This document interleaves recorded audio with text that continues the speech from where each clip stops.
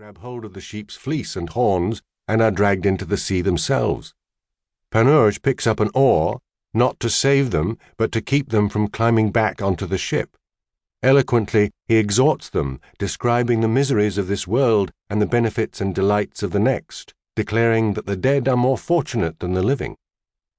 Even so, should they by some chance prefer to go on living among humans, he wishes them a meeting with some whale, like Jonah. The mass drowning accomplished, the good Frère Jean congratulates Panurge, only reproaching him for having paid the merchant beforehand and thus thrown away money.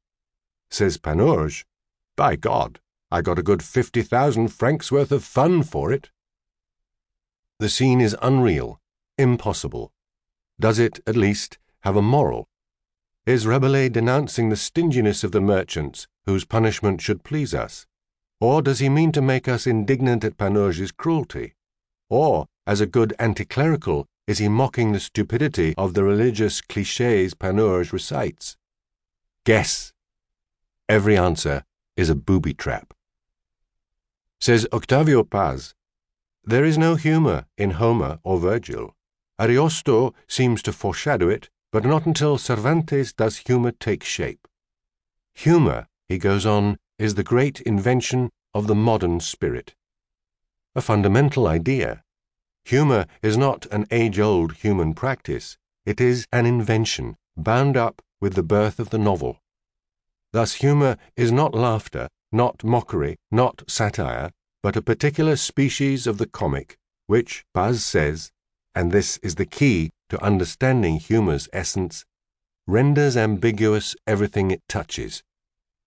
People who cannot take pleasure from the spectacle of Panurge letting the sheep merchants drown while he sings them the praises of the hereafter will never understand a thing about the art of the novel.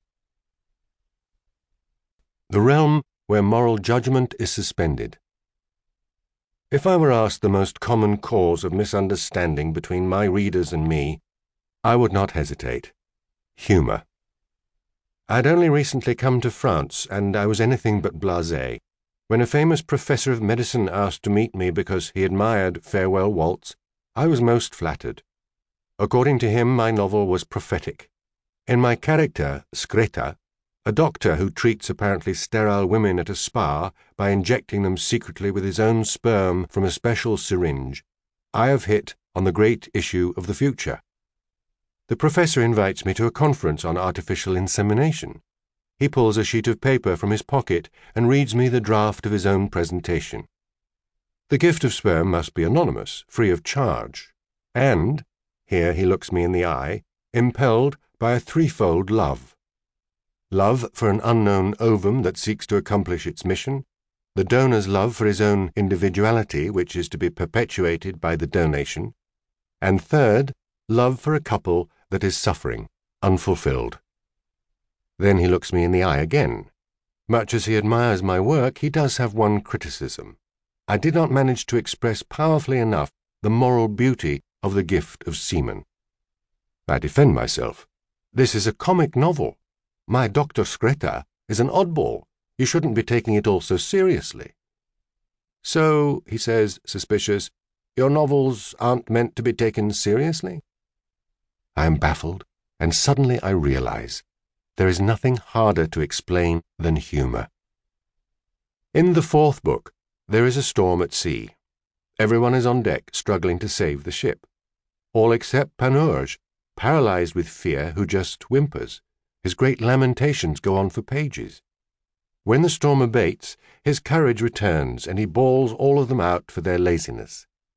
And this is what's odd. Not only does this coward, this liar, this faker provoke no indignation, but it is at the peak of his braggadocio that we love him most. These are the passages wherein Rabelais' book becomes fully and radically a novel. That is, a realm where moral judgment is suspended. Suspending moral judgment is not the immorality of the novel, it is its morality.